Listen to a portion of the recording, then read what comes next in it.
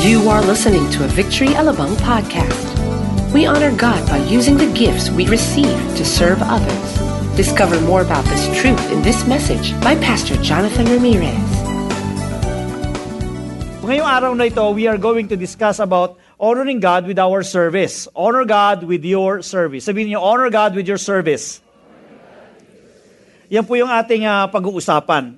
Alam niyo, nabanggit ko kanina yung mga volunteers, sila po ay may mga trabaho din. Sila po ay mayroong mga business, kahit yung mga ushers natin, mga nasa technical natin, yung mga nasa admin, nasa mga prayer ministry, sila po ay may mga trabaho din. Busy din sila.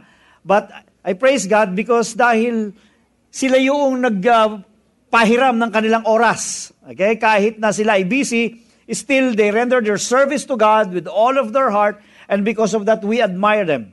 I salute them personally. Ngunit, minsan,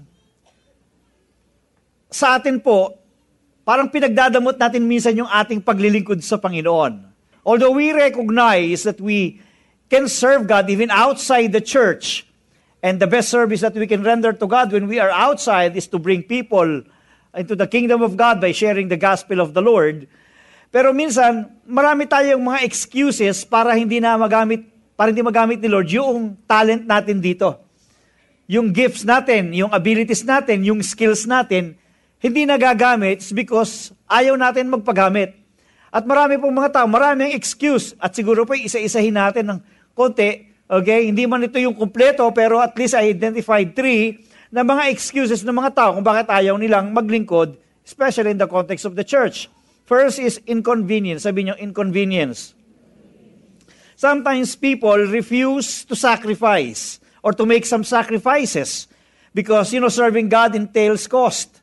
Minsan, you have to spend effort and time, and you have to spend even your own resources for you to serve God. Yung mga music ministers natin dito, 3 hours ang nagpa-practice yan during the week, during weekdays, bago sila tumugtog dito. At pagtugtog nila rito at pagkanta nila, 3 services yung kanilang gagawin. Okay? At pati mga pagkain nila, sila mismo ang sumo-shoulder. Nakikita ko sila minsan yan, umu-order sila ng pizza. Sarili lang gastos yun. Kahit hindi nila ako in-invite. Walang di pa sa mga loob ko. Kinakausap sila, kumakagat sila ng pizza, hindi man lang ako nalukaan. Pero ayos lang. Sila naman yan, sila ang bumili. Sabi, they are spending their own resources. Okay? And they are using their talents and abilities for God. So, ang paglilingkod sa Panginoon, may rin dun talagang presyong binabayaran. But sino sa inyo ang naniniwalang you cannot outgive God? Hindi natin pwedeng higitan si Lord sa pagbibigay ng pagpapala. Okay. Inadequacies. May mga tao nagsasabi, Pastor, hindi ko kasi alam kung ano yung gift ko eh. Hindi ako gifted katulad ng iba. At sa iba, sinasabi, hindi pa ako karapat-dapat kasi, Pastor, I still feel unworthy. Unworthy pa ako kay Lord. And tanong mo, sino ba yung worthy? All of us are unworthy before God. The worthiness that we have is only in Jesus Christ. It's because of the grace of God that He qualified us and made us worthy before Him. But on our own, wala tayong worthiness sa harapan ng Panginoon because of our sins before God. Now, yung iba sabi nila, Pastor, gusto kong paglingkuran si Lord pero hindi ko alam kung paano eh. Paano ako mapaglilingkuran si Lord? At saka, on the first place, hindi ko alam ang dahilan eh. Bakit ba kailangan maglingkod kay Lord? So, yung iba, out of ignorance, hindi sila makapaglingkod kay Lord. Okay? Minsan, okay, may katotohanan sa sinasabi pero nagiging excuse na din. Okay? Iba hindi alam, yung iba naman nagmamangmangan. Di ba? Kasi it becomes an excuse for them. Now, ito po yung magiging topic natin ngayong araw na ito at titignan po natin sa banal na kasulatan ano bang sinasabi ng Panginoon patungkol sa paglilingkod sa Kanya. Dito po sa may 1 Peter chapter 4, tumayo tayong lahat. Ito pong ating teksto, 1 Peter chapter 4, beginning verse 7 up to 11. The end of all things is near. Therefore, be alert and of sober mind, so that you may pray. Above all, love each other deeply, because love covers over a multitude of sins. offer hospitality to one another without grumbling. As each has received a gift, use it to serve one another as good stewards of God's varied grace. Whoever speaks, as one who speaks oracles of God. Whoever serves, as one who serves by the strength that God supplies, in order that in everything God may be glorified through Jesus Christ. To Him belong glory and dominion forever and ever. Amen. Let's bow down our head. Salamat po, Panginoon, sa araw na ito. Salamat sa iyong kabutihan. Dinala mo kami sa lugar na ito ng malakas, masigla, at may handang makinig sa iyong mga salita. Samahan mo po kami, Panginoon, at ang pangalan lamang ni Jesus, ang maluwalhati. Salamat, Ama. In Jesus' name. Makakaupo tayong lahat. Okay. Tayo po ay pinagpala na ng Panginoon. Amen. God has blessed us with many spiritual blessings, and one of it is our salvation. Tayo binigyan ng Panginoon ng kaligtasan sa pamamagitan ng kamatayan ni Jesus sa krus ng Kalbaryo. Sinampalatayaan na natin yung kanyang ginawa, pinapasok natin si Jesus sa puso natin, we receive our salvation. And beginning that day, every day, God is with us. And one of the gifts that we receive is the presence of the Lord. Amen. Even at this very moment, kasama natin ang Panginoon. In all of our endeavors, kasama natin si Lord sa buhay natin. Now, dahil dito sa mga regalo sa atin ng Panginoon, napakadali ngayon para sa atin na mag-respond at para paglingkuran ang Panginoon. Pero alam niyo, para paglingkuran natin ng Diyos, kinakailangan natin ng mga regalo. Kinakailangan natin ng gift para mapaglingkuran natin siya. At let me tell you, lahat tayo ay binigyan ng Diyos ng regalo. Amen. Yeah, kahit na kumbinsido ka o hindi, whether you like it or not, walang tao na hindi pinagpala ng Panginoon in terms ng kakayanan. Lahat tayo mayroong kakayanan. Amen. Now, pag-aaralan po natin how to honor God with your service. First is serve one another. Pangalawa, serve as good stewards. At pangatlo, serve with God's strength. Now, bigyan ko muna kayo ng background dito. Okay, sabi ng verse 7, the end of all things is near. And Peter was actually implying that the best time for us, if we would like to serve the Lord, the best time is now, even before Jesus Christ would come back. Amen. Sabi nun, the end of all things is near. Simula kasi na si Jesus umakyat sa langit, bahagi na po yung mga susunod na event ng last days. Of course, iba yung end times. Okay? So, bahagi po yun ng last days. Kasi sinasabi rito, the end of all things is near. Therefore, be alert, of sober mind, so that you may pray. Peter was actually leading people into something na matuto tayong manalangin at mag-isip. Because the best time to serve God is while Jesus is not yet returning. Amen. The best time for us to serve the Lord is when we are still alive. Taas nga po kamay ng mga buhay. You can no longer serve God if you are dead. Amen. God deserves the best of us. Sabi kasi ng iba, Pastor, maglilingkod na lang ako kay Lord kapag medyo matanda na ako at uugod-ugod na ako. Aba, ang binibigay mo ba kay Lord yung tira-tira o yung the best? We would like to give the best of what we have to God. Because pinagpala tayo ng Panginoon, why don't we allow and use this life to honor God on our service? Now, dito sa may verse 8, ang sabi pa, above all, love each other deeply because love covers over a multitude of sin. Sabihin ninyo, love one another. Ito po ang dapat na maging motivation natin sa ating paglilingkod because when you serve, it's an expression that you love others because that's the manifestation of someone who received the love of God. Mahal ba ninyo si Lord? Pag mahal niyo si Lord, handa nyo rin mahalin yung kapwa because first and foremost, even before loving God, God loved us first. Ang Diyos ang siyang unang nagmahal sa atin. Offer hospitality to one another without grumbling. This is the way we treat each other. Pag sinabi pong hospitality, anong ibig sabihin? Ito ba yung madalas magkasakit? Sa hospital? Sabi ng hospitality, warmth, friendliness. Okay? Sabihin nyo warmth, friendliness. Tignan nyo yung katabi nyo. Tignan nyo, friendly ba? Pastor, kanina pa ito nakasimangot, hindi lang ako makakibo eh. Kanina ko pa ito katabi, pero hindi kumikibo. Okay. Now, sa atin pong mga Kristiyano, sabi po ni Miles Monroe, ito maganda yung sinabi niya eh, the richest place in the world is the cemetery. Bakit? Because in it are all the unused potential. Sabi niyo, unused. Unused potential God has given. If one could mine all these gifts, one could be very rich. And this is the point. Don't let your gift die with you. Hindi dapat mamatay yung gift na ibinigay sa atin ng Panginoon dahil hindi natin ginamit. There is a purpose why God has given us a gift. Sino sa inyong naniniwalang kayo ay binigyan ng regalo ng Panginoon? Taas ang kamay. May nakikita ba kayong hindi nakataas ng kamay? I-pray nyo ngayon din. Ha? Dahil wala akong tao na hindi binigyan ng Panginoon ng regalo. Yung iba, kailangan nyo lang discoverin. At hindi lang isa ang ibinigay sa inyo ng Panginoon. Maraming ibinigay na regalo ang Panginoon sa atin. What do you feel kapag ikaw ay tumatanggap ng regalo? Masaya. Anong sasabihin mo sa nagbigay ng regalo? O, ang ibig sabihin, magre-respond ka by saying thank you. Ang paglilingkod sa Panginoon is another way of saying, Lord, thank you. Because my first point is we have to use it to serve one another. And that's exactly what verse 10 is saying. As each has received a gift, use it to serve one another. Sabihin niyo, use it. Now, bakit ba kinakailangang gamitin ko yung regalong ibinigay sa akin ng Panginoon? Ba't di ko na lang itago? Why do I have to use it to serve one another or to serve other people?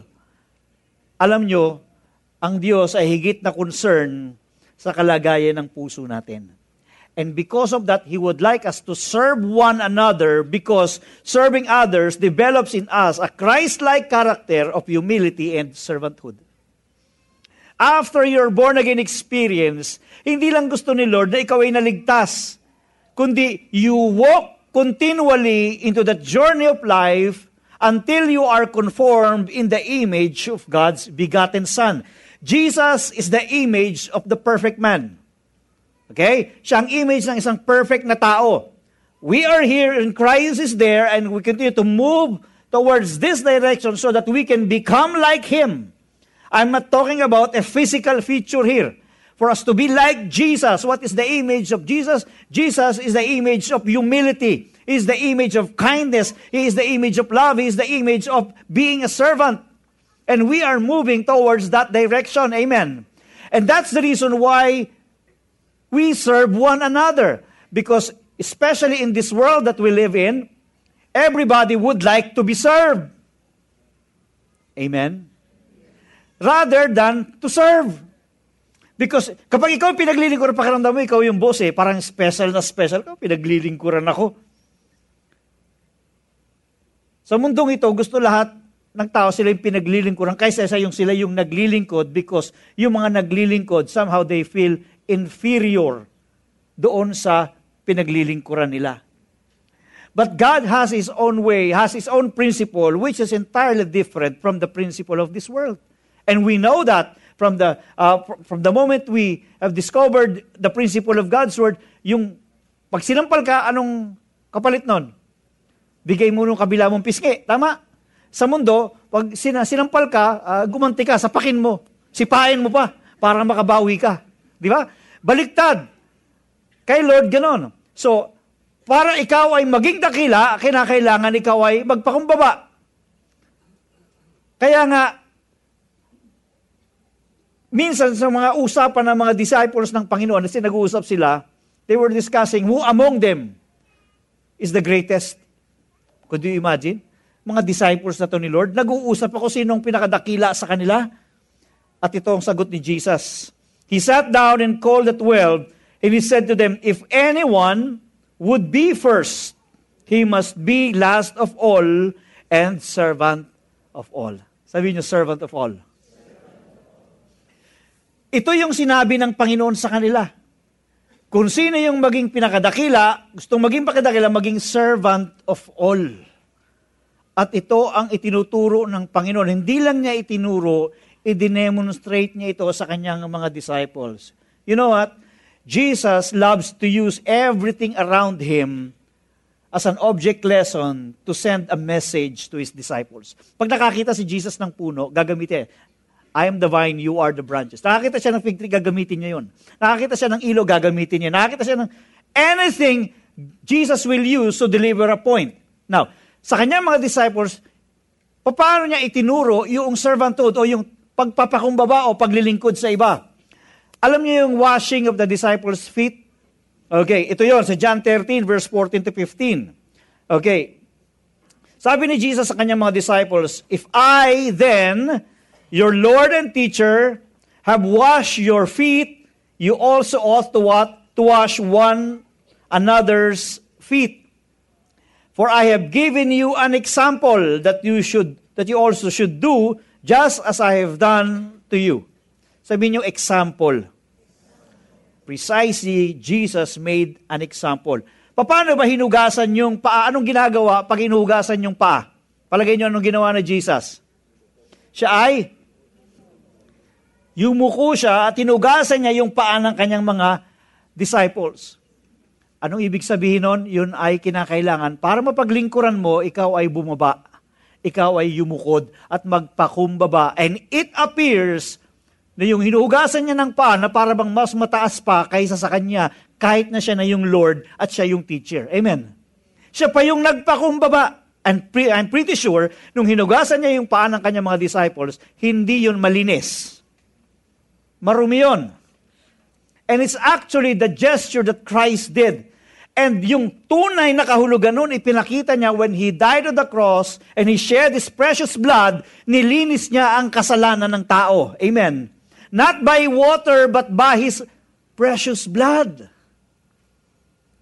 Now Jesus, we know, that's really the greatest of all because He became the servant of all. The service that He rendered entailed His own life.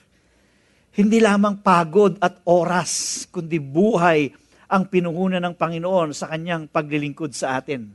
And the very reason why we are enjoying the kind of life that we have here today is because of what He did. Amen. And that's exactly what servanthood is really all about. You make life convenient for others with you paying the price. Hindi lamang niya itinuro, ipinakita niya, dinemonstrate niya. At the full demonstration of that servanthood is when Jesus Christ died on the cross. Now, ano pa yung dahilan kung bakit we have to serve one another? Serving others develops in us an attitude of looking for the welfare of others. Sa mundong kinikilusan ho kasi natin, purong iniisip lagi ng tao is kung ano yung mapapala niya. Okay? Gagawin ko to, pero anong mapapala ko? Halos lahat ng tao sa mundo, may ganyang kaisipan. Ano, gagawin ko to, anong mapapala ko? Pero ayaw ni Lord ng ganong kaisipan. Ang kaisipan na gusto ni Lord na taglayin natin, ay yung bang iniisip mo, hindi lang yung sa sarili mo, kundi iniisip mo rin yung kapakanan ng kapwa mo. Kung ikaw gusto na ba ni Lord na ma-promote, ipopromote ka niya na hindi mo kinakailangan tapakan yung ibang tao. Tama? Hindi mo kinakailangan siraan yung kasama mo sa opisina, doon sa boss, para lamang ma-promote ka. Kung ipopromote ka ng Lord, ipopromote ka niya sa malinis na kapamaraanan na wala kang sasaktang tao. Amen. Now, sabi ng Philippians chapter 2 verse 3 to 4, do nothing from selfish ambition or conceit. Hindi masama ang ambition, ang masama yung selfish ambition. Walang masama sa ambition, pero ang masama yung makasariling ambisyon. Do nothing from selfish ambition or conceit, kayabangan, but in humility, count others more significant than yourselves. Let each of you look not only to his own interest, but also to the interest of others. Hindi na sinasabi ni Lord na don't look at your own interest. Ang sinasabi niya, wag lang yung interest mo, tingnan mo rin yung interest ng iba o yung kapakanan ng ibang tao. Amen? And that's the character that God would like us to have when we serve Him. Pag naglilingkod ka, it's an opportunity for you to be a blessing to other people since you are blessed by a gift or many gifts from God. you use it to bless other people. Kasi pag narinig natin yung salitang blessed, to be blessed, inisip natin pera lang. There's so many ways by which we can be a blessing to people, even on the gifts that God has given us. Amen. Now, pangalawa is serve as good stewards. Sabi ng verse 10, as each has received a gift, use it to serve one another. Use it. Sabi ganon. Sabi natin, use it. Sabi mo dun sa katabi mo, use it. Okay? Bakit? Sabi ko kasi, use it to serve one another as good stewards. Not just as stewards, but good stewards of God's varied grace. Ano bang ibig sabihin ng being a stewards? O sa Tagalog ay katiwala. Okay? Kaya ho katiwala dahil pinagkakatiwalaan. Very good, bro. Katiwa-tiwala. Ha? Yung bang katabi mo, mukha bang katiwa-tiwala yan? Aba, asawa ko yan, pastor eh. Okay. Stewards. Tignan natin ang ibig sabihin nito. To whom the head of the house or proprietor has entrusted the management of his affairs. Now, this is the house of God. Okay? This is the church of the Lord. We are the church. When we serve one another, tayo rin ay katiwala ng Panginoon. We look on the welfare of each other. Bakit ako nagpipreach? I am serving God through you because gusto ko maging maayos yung paraan ng paglakad natin sa Panginoon. Amen. And somehow, minsan ako naman yung nakaupo dyan at ako naman yung nakikinig sa kung sino man yung itatayo ng Panginoon dito. At sa pamamagitan niya, nakikinig din ako, pinaglilingkuran din niya ako sa pamamagitan ng salita ng Panginoon. Amen. We all have to look each other's welfare. We can be a blessing to one another. This is the church of the Lord. At tayo'y pinagkakatiwalaan, not just us pastors. Every one of us has a role to play as member of the church of God. Now, a steward is a person to look after someone's property and is expected to be faithful in everything. Sabihin niyo, faithful. That's exactly what 1 Corinthians 4:2 says. Moreover, it is required, sabi nyo, required of stewards that they be found faithful. Matapat. Pastor, ano bang ibig sabihin ng faithful pagdating sa pagiging katiwala? A good steward of God uses his or her talents, abilities, gifts in the right way.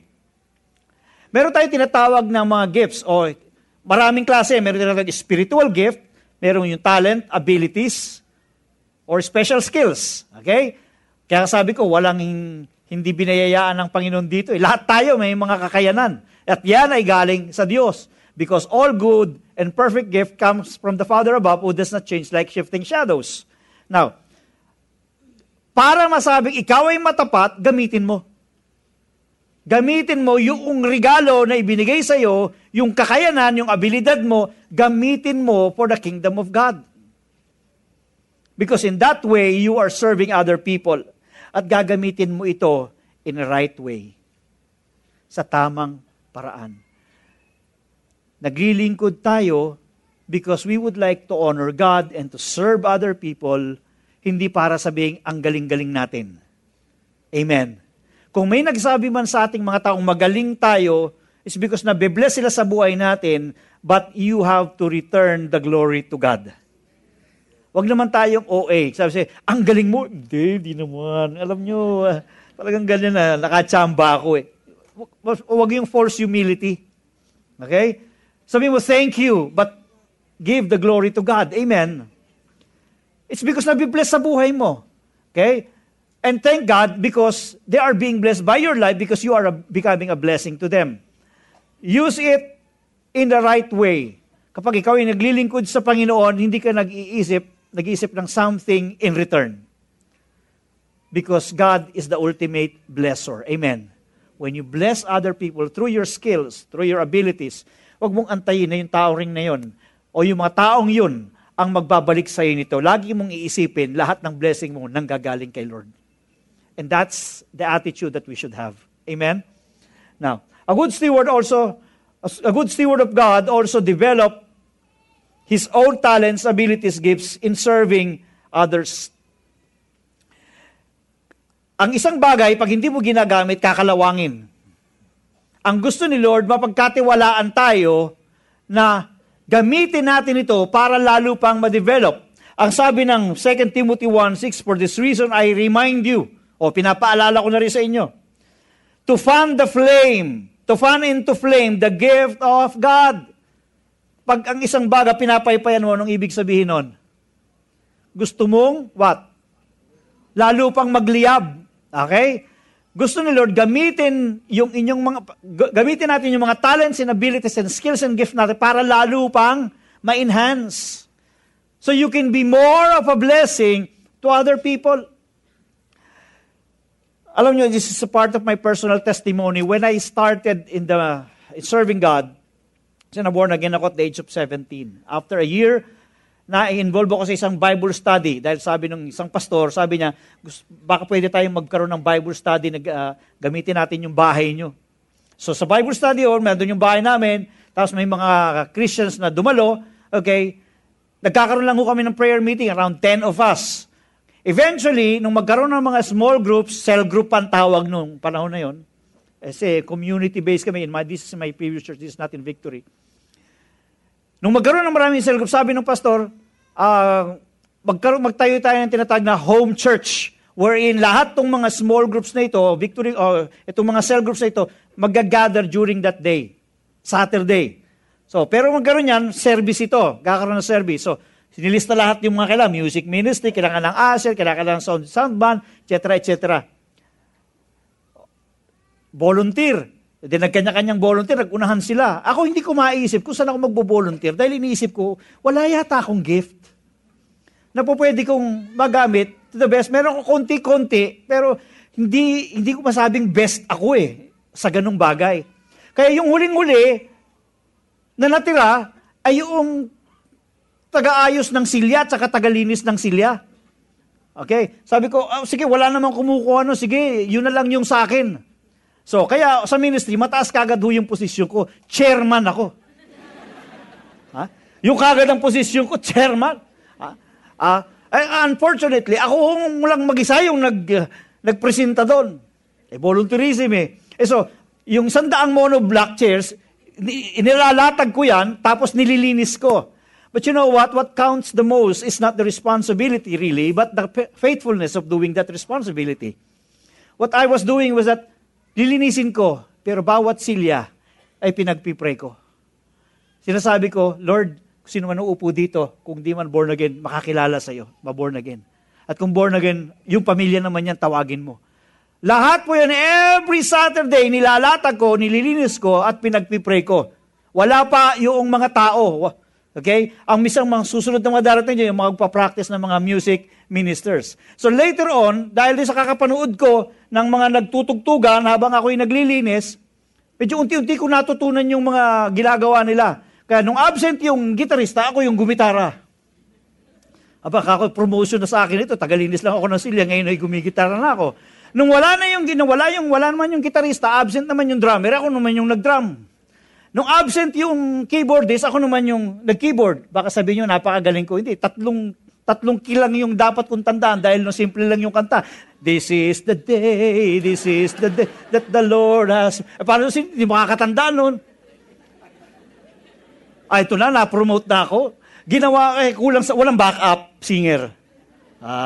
So sabi sa akin sabi ko, pwedeng, pastor, ako na lang.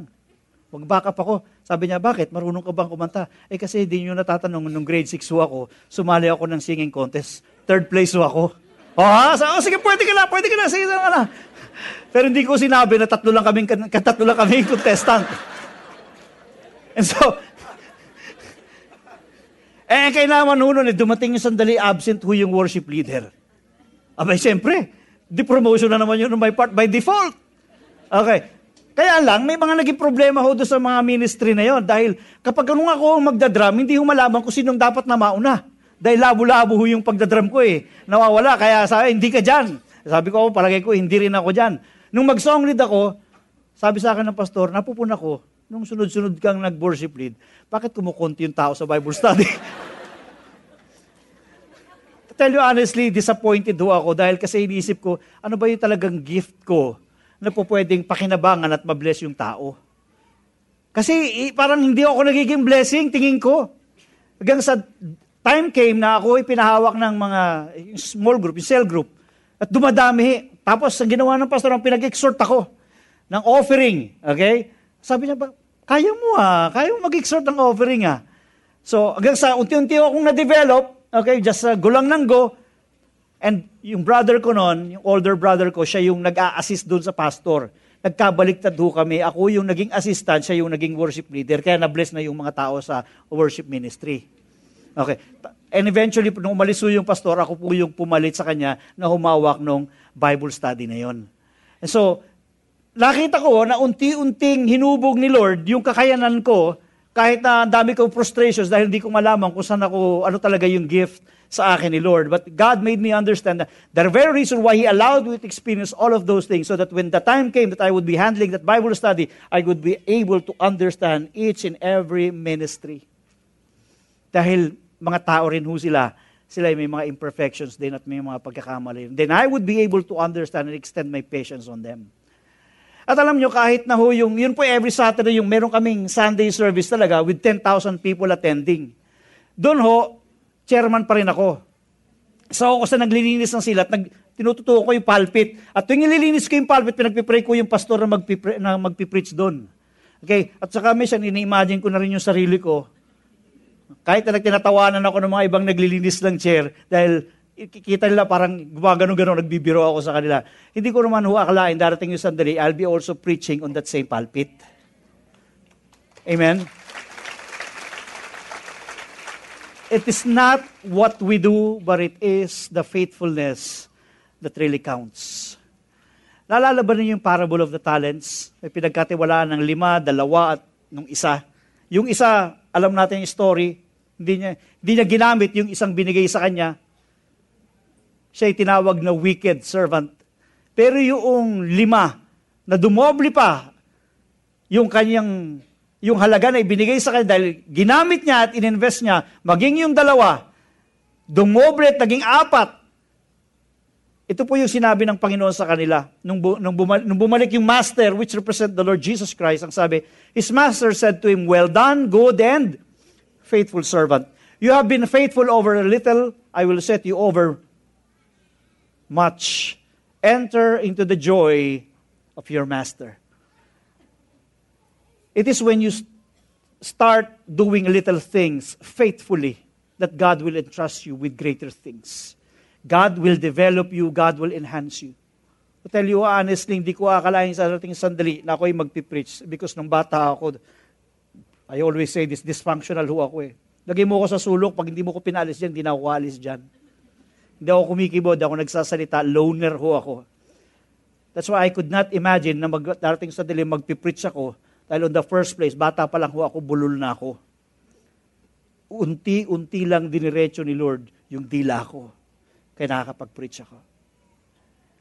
Whatever little that you have, your little will become much if you place it in the Master's hand. Come on.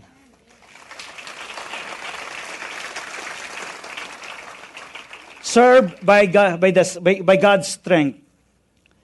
1 Peter chapter 4, verse 7 to 11. In the verse 11, sabi ron, whoever serves as one who serves by the strength that God supplies. Ano bang ibig sabihin nun? Yung maglilingkod ka having the strength of God in you. What does it mean to serve by God's strength? Una, recognizing the gift that operates in your life. Sabi natin kanina, lahat tayo tumanggap ng gift. Ano yung gift? Ano yung strength na meron ka? Ano yung grace na ibinigay sa iyo ng Panginoon? Ano yung pwede mong gawin na pwedeng maging blessing sa church? I-recognize mo yan. Kahit sabi mo, hindi pa hasa, hindi balik. Hasain mo, gamitin mo. Dahil hindi yan mahahasa pag hindi mo ginamit sa Panginoon. Because the more you do it, the more you will be developed, you will even be a blessing to others, and you will honor God. Second, relying on the Holy Spirit, not on our own ability.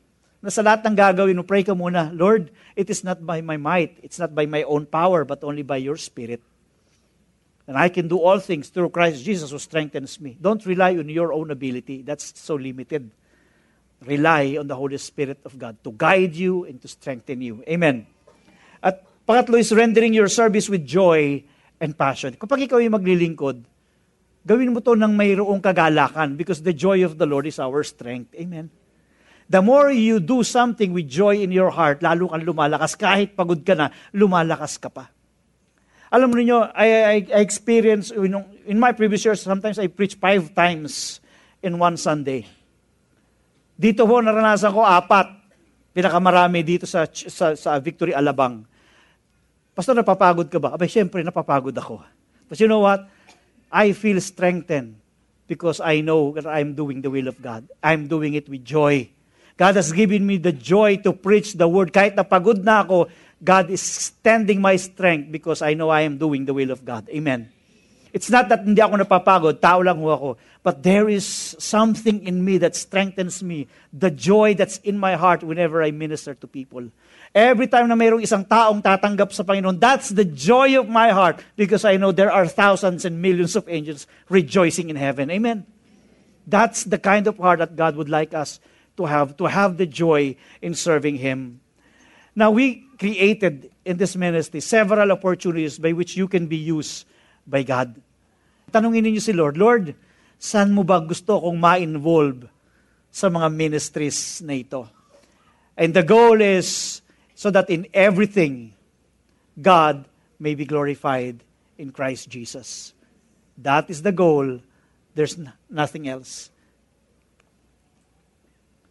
In order that in everything God may be glorified through Jesus Christ, because to Him belong glory and dominion forever and ever. The love of God makes us to honor Him as we serve others. Ang paglilingkod ho natin is just another way of saying thank you, Lord. Because binayayaan mo kami, dahil minahal mo kami. You have given us the greatest gift of all, that is our salvation in Christ Jesus. So there's nothing that we can do but to respond by honoring you as we serve others. He demonstrated His love to us.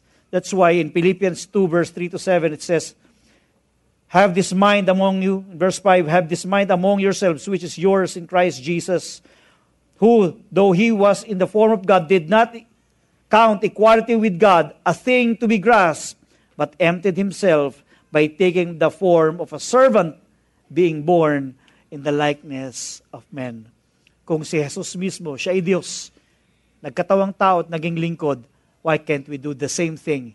God is in us, and Christ is in us. We can also be a servant. Amen? We hope you were inspired by that message. Begin the new year right by staying updated with our schedules and events. Make sure you have the Victory Alabang app on your mobile devices. Thank you and stay connected.